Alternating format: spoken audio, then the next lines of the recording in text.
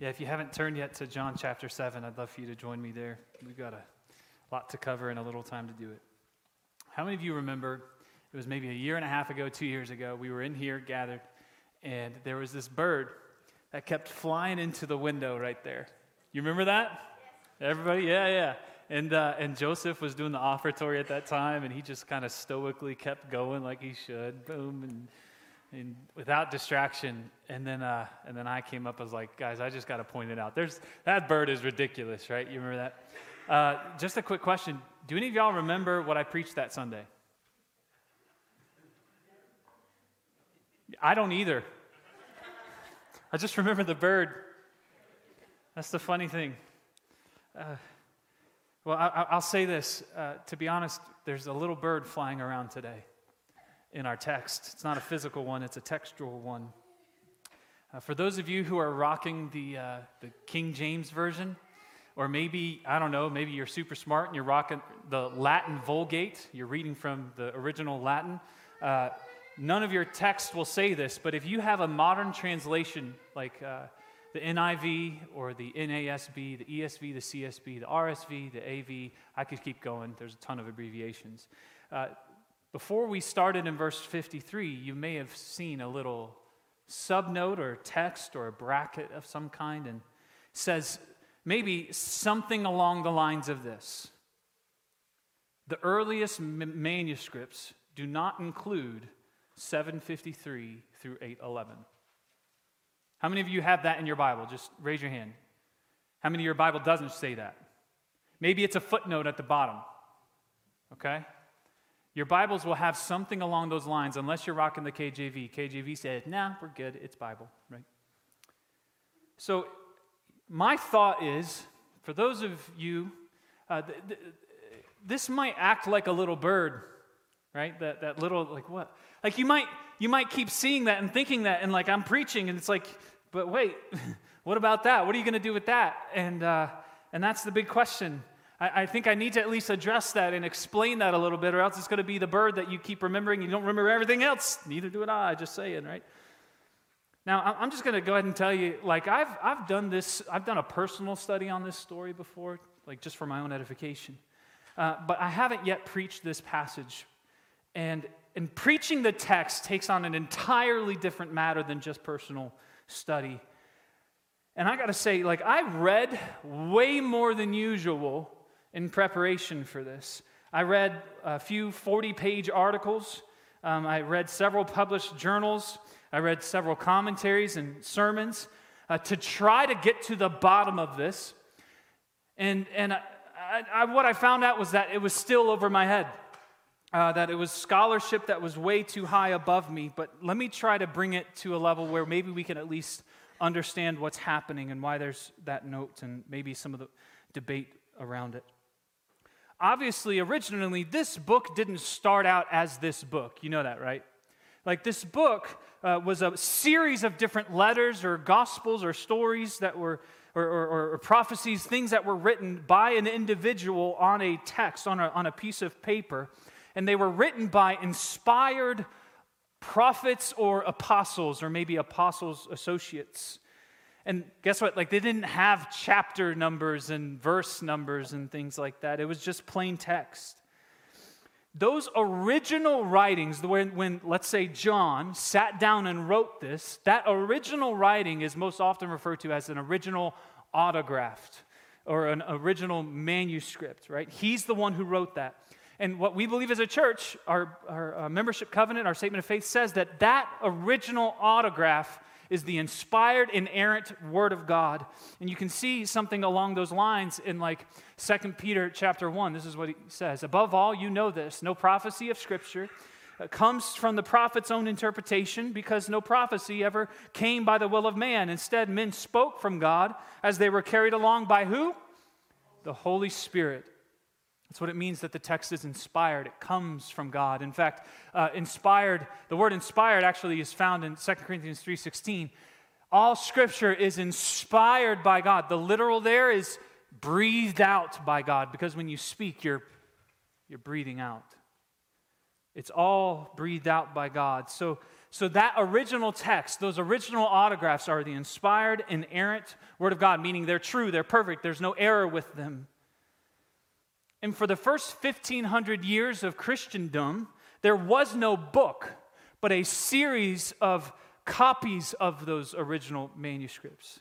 And those original manuscripts, those copies of them, were passed around. They were distributed throughout the areas, throughout the regions, throughout the churches, and they were passed down throughout history.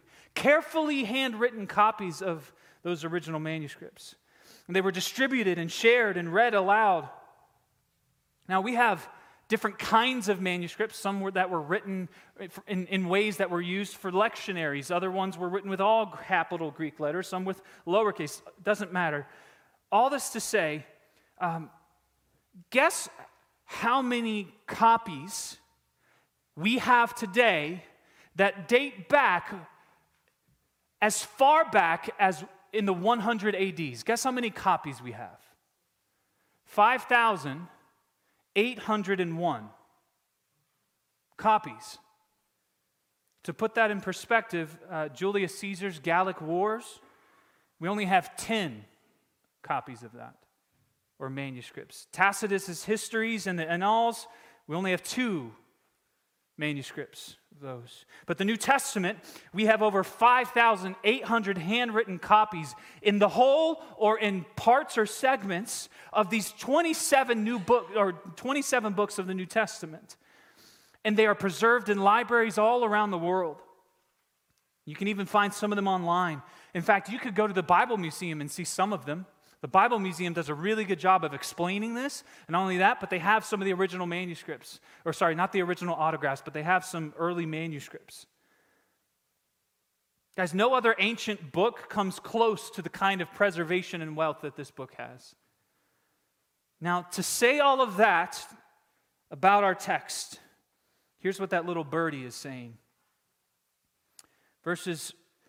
Chapter 7, verse 53 to chapter 8, verse 11, the pericope about the woman caught in adultery, that story itself is missing from all of the earliest manuscripts. Those copies that were copied from the original, this story isn't there. It doesn't show up in any of the copies until the 5th century. It's 400 years later, 400 to 500 years later. It doesn't show up until then. And when it does start showing up in the Bible, in those manuscript copies that are in the Gospel of John, it shows up in a ton of different places when it started showing up. Some people put it after verse 36. Some people put it after verse 44 in chapter 7. Some people put it all the way back after chapter 21, verse 25. Some people even put it in the Gospel of Luke. These copyists. And most often, this story came with a little note on the side of it, some little mark that identified the story itself as kind of debatable about the nature of the text. What's even more ironic is that for the first 1,000 years of Christendom, no church father even comments on their text, on this story in their commentaries. For the first 1,000 years of Christendom. In fact, if you were to remove the text, if you were to remove this story from Scripture, verse 52 down to 8:12 flows perfectly. Nothing gets interrupted. And one quick other piece of evidence, one final observation, is that there's a writing style in this story, and there's vocabulary that's used in this one passage that John never uses anywhere else. That never gets used anywhere else in the Gospel of John. It's unique to only this story. So here's the thing. The basic textual evidence suggests, most likely, that the Apostle John didn't actually write this story when he wrote his gospel. The textual evidence in the manuscripts, at a minimum, suggest that at a minimum, this story was added to John's gospel later on by copyists in the 400s and 500s. Now, there are some who take a guess as to why that may have happened. Maybe it was intentionally left out because Jesus appears soft on adultery, and husbands didn't want their wives getting a copy of a Bible that said Jesus would forgive that. Or fathers didn't want their daughters getting a copy where Jesus would forgive someone like this, right? Like, there's that idea, which, again, there's nothing in history that suggests that. Some people are just trying to poke at it. But the real question, the ultimate question is, simply put, is this story supposed to be in the Bible? In other words, can we say legitimately with confidence, this is the word of the Lord? Can we? Well, I don't know how this will make y'all feel about me. I just don't think that the evidence suggests it can be with 100% confidence. Now, for sure, there's going to be a ton of themes and parts in this story that are going to fit so well with the themes that we find throughout the New Testament. We're going to find hypocritical religious authorities who are just totally ignorant of themselves. We're going to find Jesus challenging them and trapping them. He's done it before. Go figure he'd do it again, right? We find Jesus subverting their attempt and exposing them. And we also find in this story, Jesus is just simply full of forgiveness and grace. Oh man, there's nothing new here. We have to be careful though. I know that some of you might be responding, oh, but I really love this story. And a lot of people have loved it, and I would just say, well, consensus doesn't determine truth. I would also say that just because we might say that that sounds like Jesus doesn't mean it always is Jesus. Jesus can, there's times in this book where he does some things you're like, that doesn't sound like Jesus. He called her a what? He did what in the temple? So we can't use that sounds like Jesus, or we can't say that just because we like the story that I can with confidence then say that this is the word of the Lord.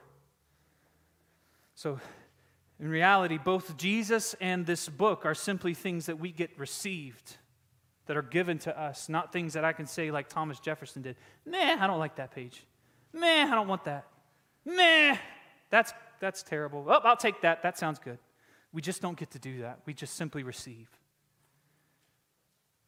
So does this mean that we first, as a whole, then can't trust this book?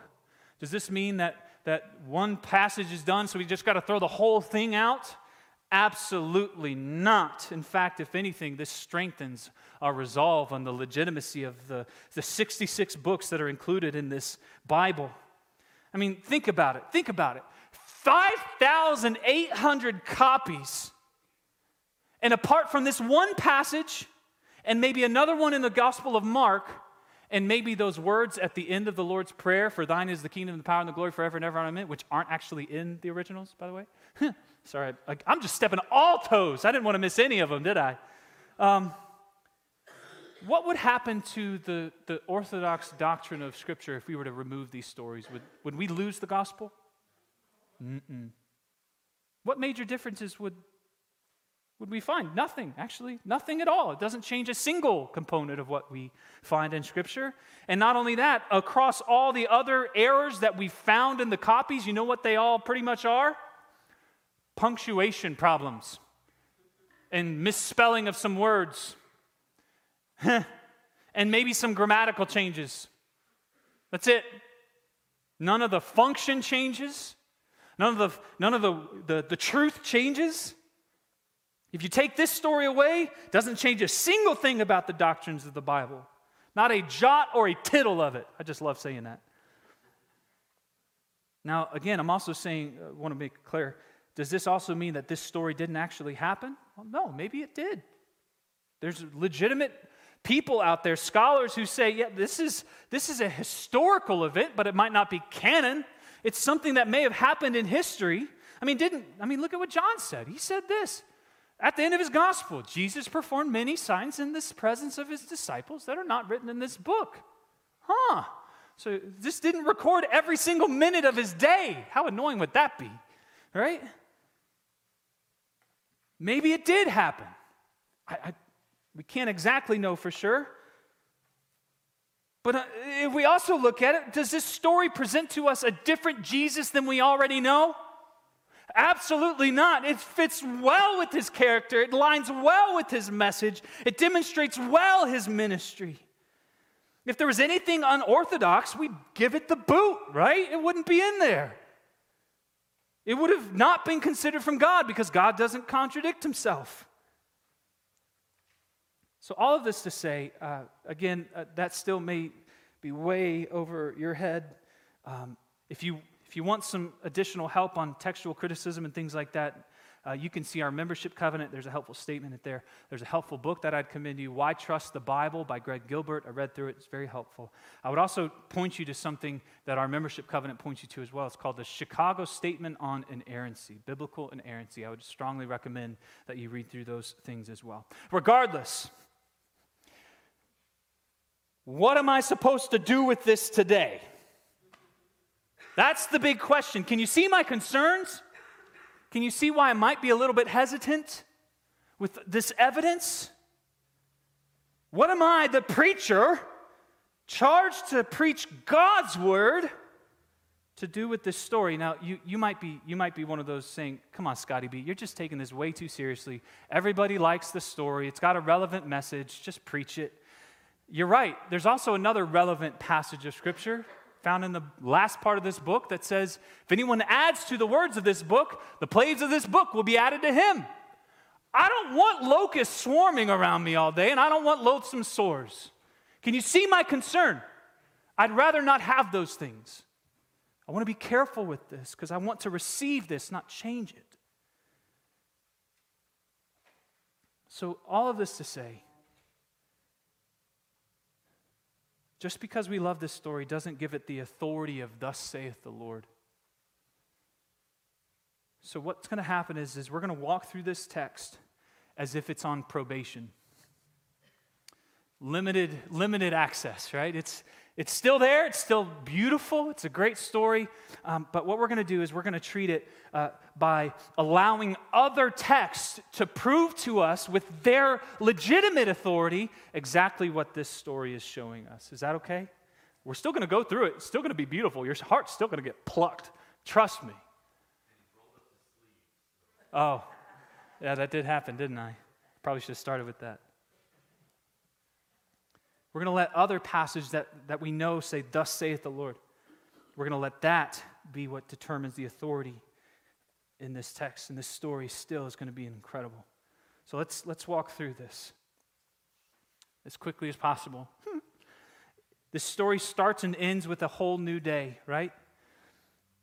And Jesus, at the dawn of the new day, he goes down to the temple and he begins to teach again. That's not something new. He's done that twice already in this gospel, chapter 7. He's already done it twice. And while he's teaching these people at dawn, later on, with all the crowds gathered around him, hearing him teach, there's some movements in the crowds outside, and they start parting, and another mob, a group of people come in, and they approach Jesus, and they're a group of scribes and Pharisees. You can tell by the way that they're dressed. And among them are a few who have gathered and are holding on to and dragging this woman. And they push her. They put her right in front of Jesus at the center of the whole crowd. And they stand her before Jesus. And this is what they say, verse 4. Hey, teacher, this woman was caught in the act of committing adultery. And the law of Moses commanded us to stone such women. What do you say? Now, I don't know about you. The last I checked, it takes two to tango. You can't adulterate in isolation. That's impossible. So the question is, where's the man? Where's the dude? Maybe he was fast and ran off. Or maybe these religious leaders are just really chauvinistic. Don't know. But the man's not there. They just bring the woman. And they say that they caught her in the act of it. At the worst part of it. Not like after the fact. caught in it. And they bring her to Jesus, dragging her out of that. And they say, Moses says she should be stoned. What do you say, Jesus? Now, I'm about to tell you something that I agree can be a very hard thing to swallow. The law of Moses does legitimately say that the sentence for infidelity for both the man and the woman that are found guilty of it is death. Deuteronomy 22:22. If a man is discovered having sexual relations with another man's wife, both the man who had sex with the woman and the woman must die. You must purge the evil from Israel. Whoa. Now that passage goes on to explain more instructions, specifically even about those who are engaged or betrothed to be married. If there's a woman betrothed to be married to a man and she sleeps with another man, they both deserve death. Leviticus 20 is stocked full of prohibitions for all sorts of sexual immorality, most of which get condemned to death.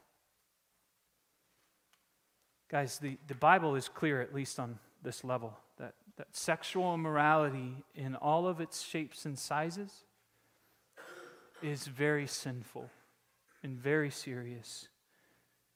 And under the Old Testament law, the sentence of infidelity was death. So this woman is guilty of it, caught in it. There's witnesses that can bear testimony to it, and the whole crowd knows that. Jesus knows it too. Can you imagine how embarrassed, how ashamed to have you caught at your worst moment and dragged out into the public and say, hey, look, the wide open knowledge of your sin being on display before everybody.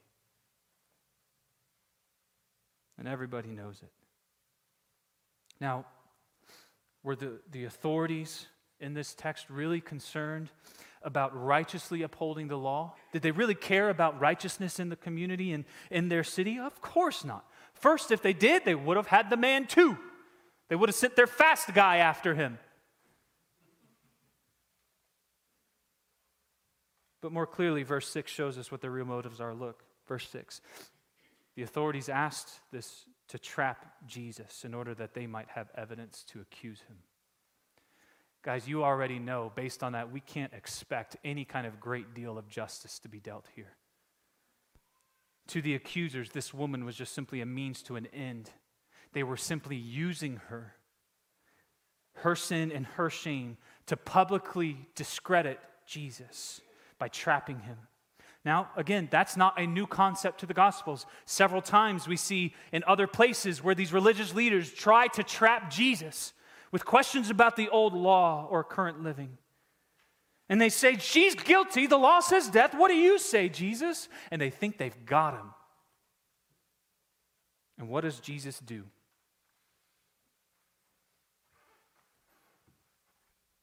He stoops down and starts writing in the dirt. Now, a lot of preachers love to have a field day with this part of the text.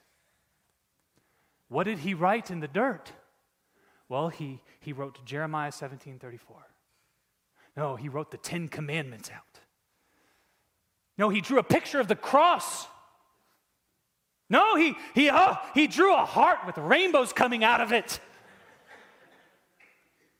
In the famous words of Dwayne "The Rock" Johnson, it doesn't matter. If it did, it would have said it. But he's down and he's drawing. He stays down for a while. The leaders apparently persist. They get maybe a little annoyed. Jesus finally stands up and he says, the one without sin among you should be the first to throw the stone at her. Did you notice? Did you hear what he said? He gives permission. The law says this. Go ahead. Go ahead and stone her. But there's this one condition in the law that you have forgotten about. You too must be without sin. Now, Does this mean that Jesus is making up this new standard where no one guilty of sin can actually hold someone else accountable to breaking the law? If we did, we'd have no justice in society at all. That's not what he's saying here. There's a part in Deuteronomy 13 that he's referencing when he says this. Deuteronomy 13:9 is also in 17, verse 7. Basically, the way that the old covenant worked was if the witnesses caught someone in the act of some sort of transgression, the witnesses of the crime were the first ones to throw the stones. They were the first ones who were responsible for dealing the sentencing of the law. But here's the requirement that it gave. They couldn't be complicit in that sin. They couldn't be participants of the crime itself. They can't be guilty of that particular sin too. In other words, what Jesus is saying here is, yeah, you can go ahead if you haven't also committed adultery in your heart. Because you know that when Jesus comes on the scene, he starts talking about what adultery is. It's not just simply the physical act, it's also lust within your own heart. And with this one statement, before the whole crowd of all the people, Jesus righteously turns the whole spotlight from this one woman and exposes all of their sin too. That also deserves the same sentence. Verses 8 and 9. After he said this, then he stooped down again and continued writing on the ground. When they heard this, they left one by one, starting with the older men. Only he was left with the woman in the center. Guys, they came in like Wile E. Coyote, setting a trap for the roadrunner, and once again, Jesus was just too fast and too intelligent, and he turns the trap on them. Those who came to expose Jesus are exposed. Those who came to discredit Jesus leave discredited. Those who came to shame Jesus leave in shame. They all walk away, not because judges and executioners must be sinless, but that they also too must be gracious. Why? Because every single one of us is just as riddled with sin as every other one of us. And that's another theme exposed elsewhere in Scripture. Jesus says, "Judge not lest you be judged." We misuse that when we say, well, I can't call anything bad then. That's not what that means. It means if I'm going to say, well, you did this bad and you deserve this, then I also need to be looking at myself. Well, I did the same thing and I also deserve the same sentencing.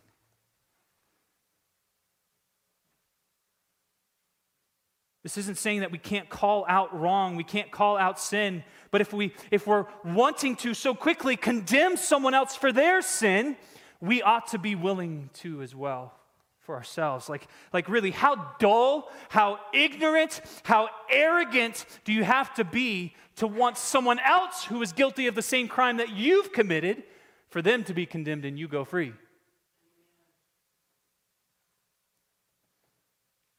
And so these scribes and Pharisees, all her accusers, all the witnesses, they gone.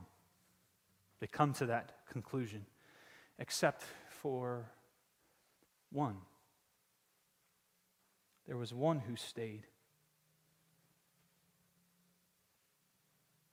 Verse 11. When Jesus stood up, he said to her, "Woman, where are they? Has no one condemned you?" She answered, "No one, Lord." There's still one there. It's Jesus. He knew her guilt. He knew the law.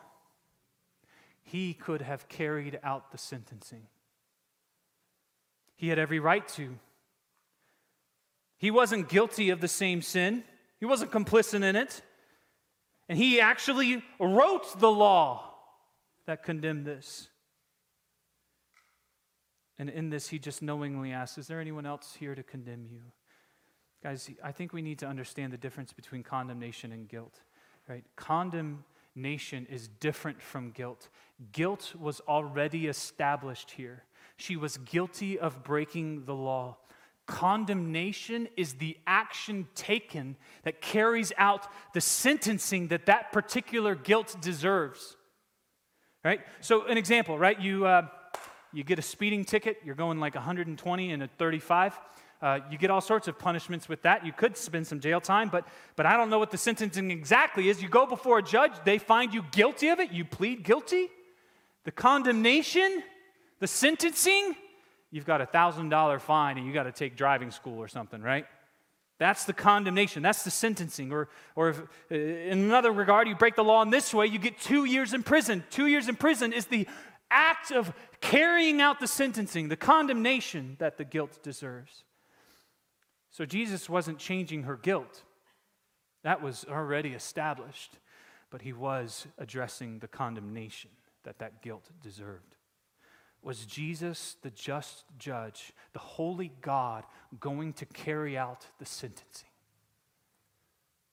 Verse 11b. Neither do I condemn you. Wait. So Jesus is making a way here for guilty, sinful people to escape the condemnation of the law? Isn't that kind of scandalous? Yep. And that's exactly what the gospel is.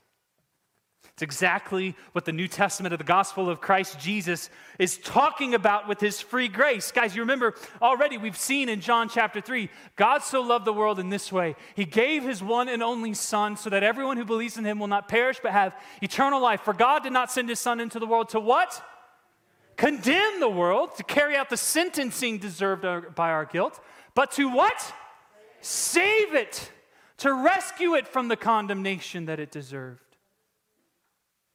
We also see it in John 12. If anyone hears my words and doesn't keep them, I do not judge them. I'm not carrying out the sentencing.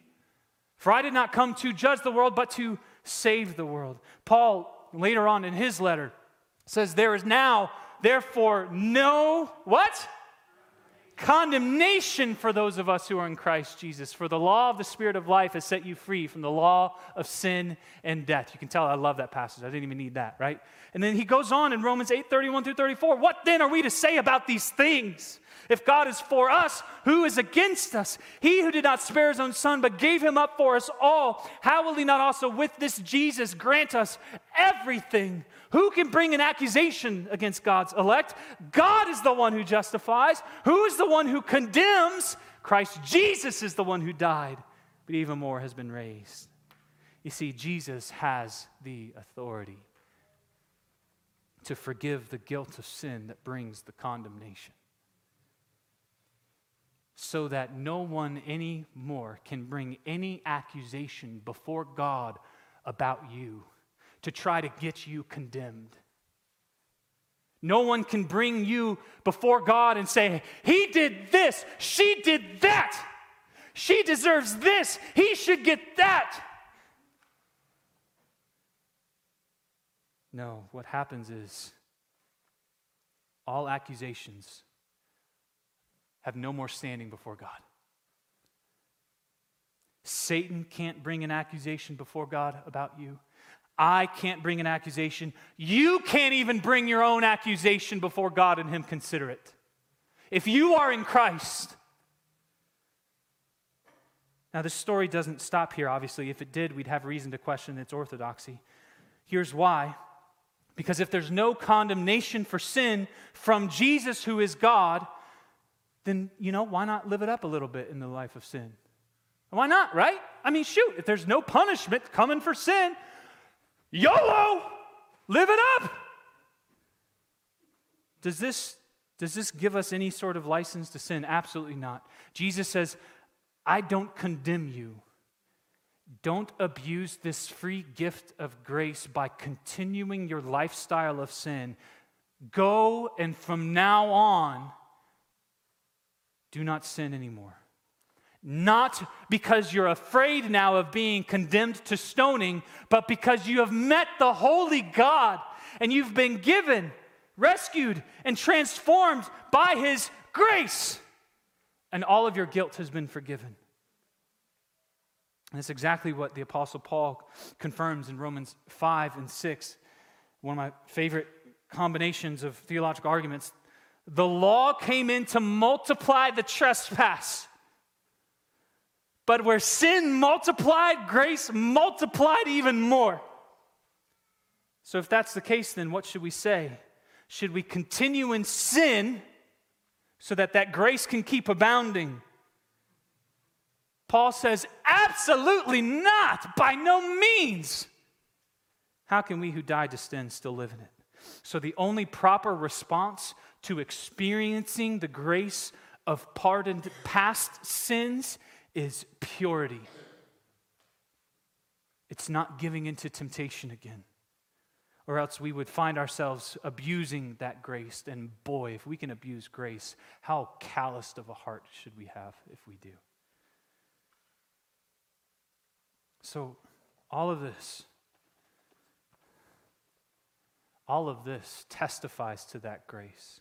And this story, this criticized, beautiful story, shows us, illustrates for us the themes that are carried throughout the whole New Testament already. It illustrates what lies at the heart of the gospel that we preach, the gospel by which we are saved, upon which we can even stand before a holy God. Because you see, when the law finds us, it catches us in our sin, and it drags us out into the public and outs every single one of us with the same guilt. That we're all riddled with sin, that we're all broken, we all miss the mark, we all come short. And you know, I don't think I have to try to work too hard to convince you of that, do I? Just take a look at your last week. Look at your own heart, the impatience, the frustration, the anger. It's kind of self-evident, right? And the law drags you out and exposes those things as wrong. But that's all it can do.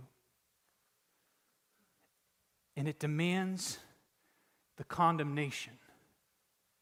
It demands our death before a holy judge. That not only does Scripture present him as a just and holy God, but it also says that he is merciful and gracious, that he is slow to anger and abounding in steadfast love and faithfulness, keeping steadfast love for thousands of generations, forgiving iniquity and transgression and sin. This is the judge that the law tries to accuse us before. And though God has every right to carry out this condemnation, we hear him say, I don't condemn you. Guys, when our disgrace is exposed, his free grace is offered.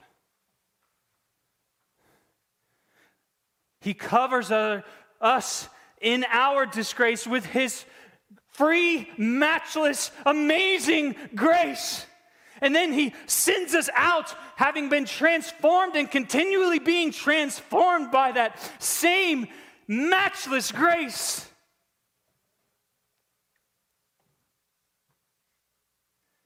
Did you know that your sin never surprises Jesus? When he took your sin on himself as he hung on the cross, he bore every judgment for every single sinful action and attitude and thought that you and I would ever have. They were all future to him.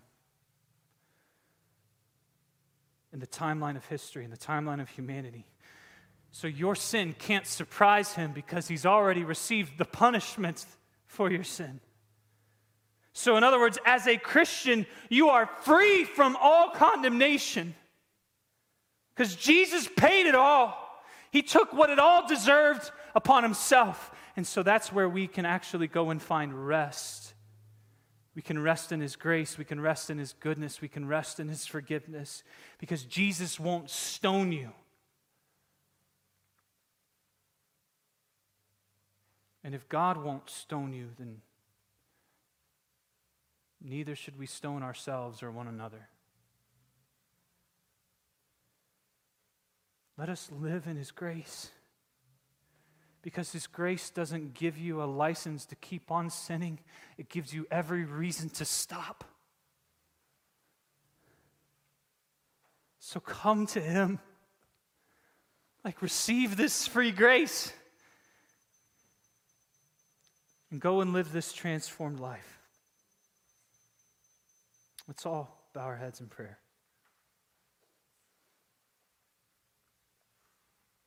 Before we pray, I would just encourage those of you who maybe this is the first time in your life where you're getting the fullest picture of the gospel that has been painted through the whole narrative of all 66 books of the Bible. The gospel of free grace. And maybe you thought that you were too wicked or too undeserving to even find forgiveness at the foot of the cross. And let me just say, welcome to the club. Because that's exactly who God's grace is designed for. Those who know they need it. So if you have never received the free grace of God that is in Christ Jesus by faith, if you want your guilt to be absolved and the condemnation that you keep carrying on yourself to be carried by Christ, receive it by faith today. That's all it takes. It doesn't take you raising your hand. It doesn't take you being prayed over. It takes you receiving it by faith.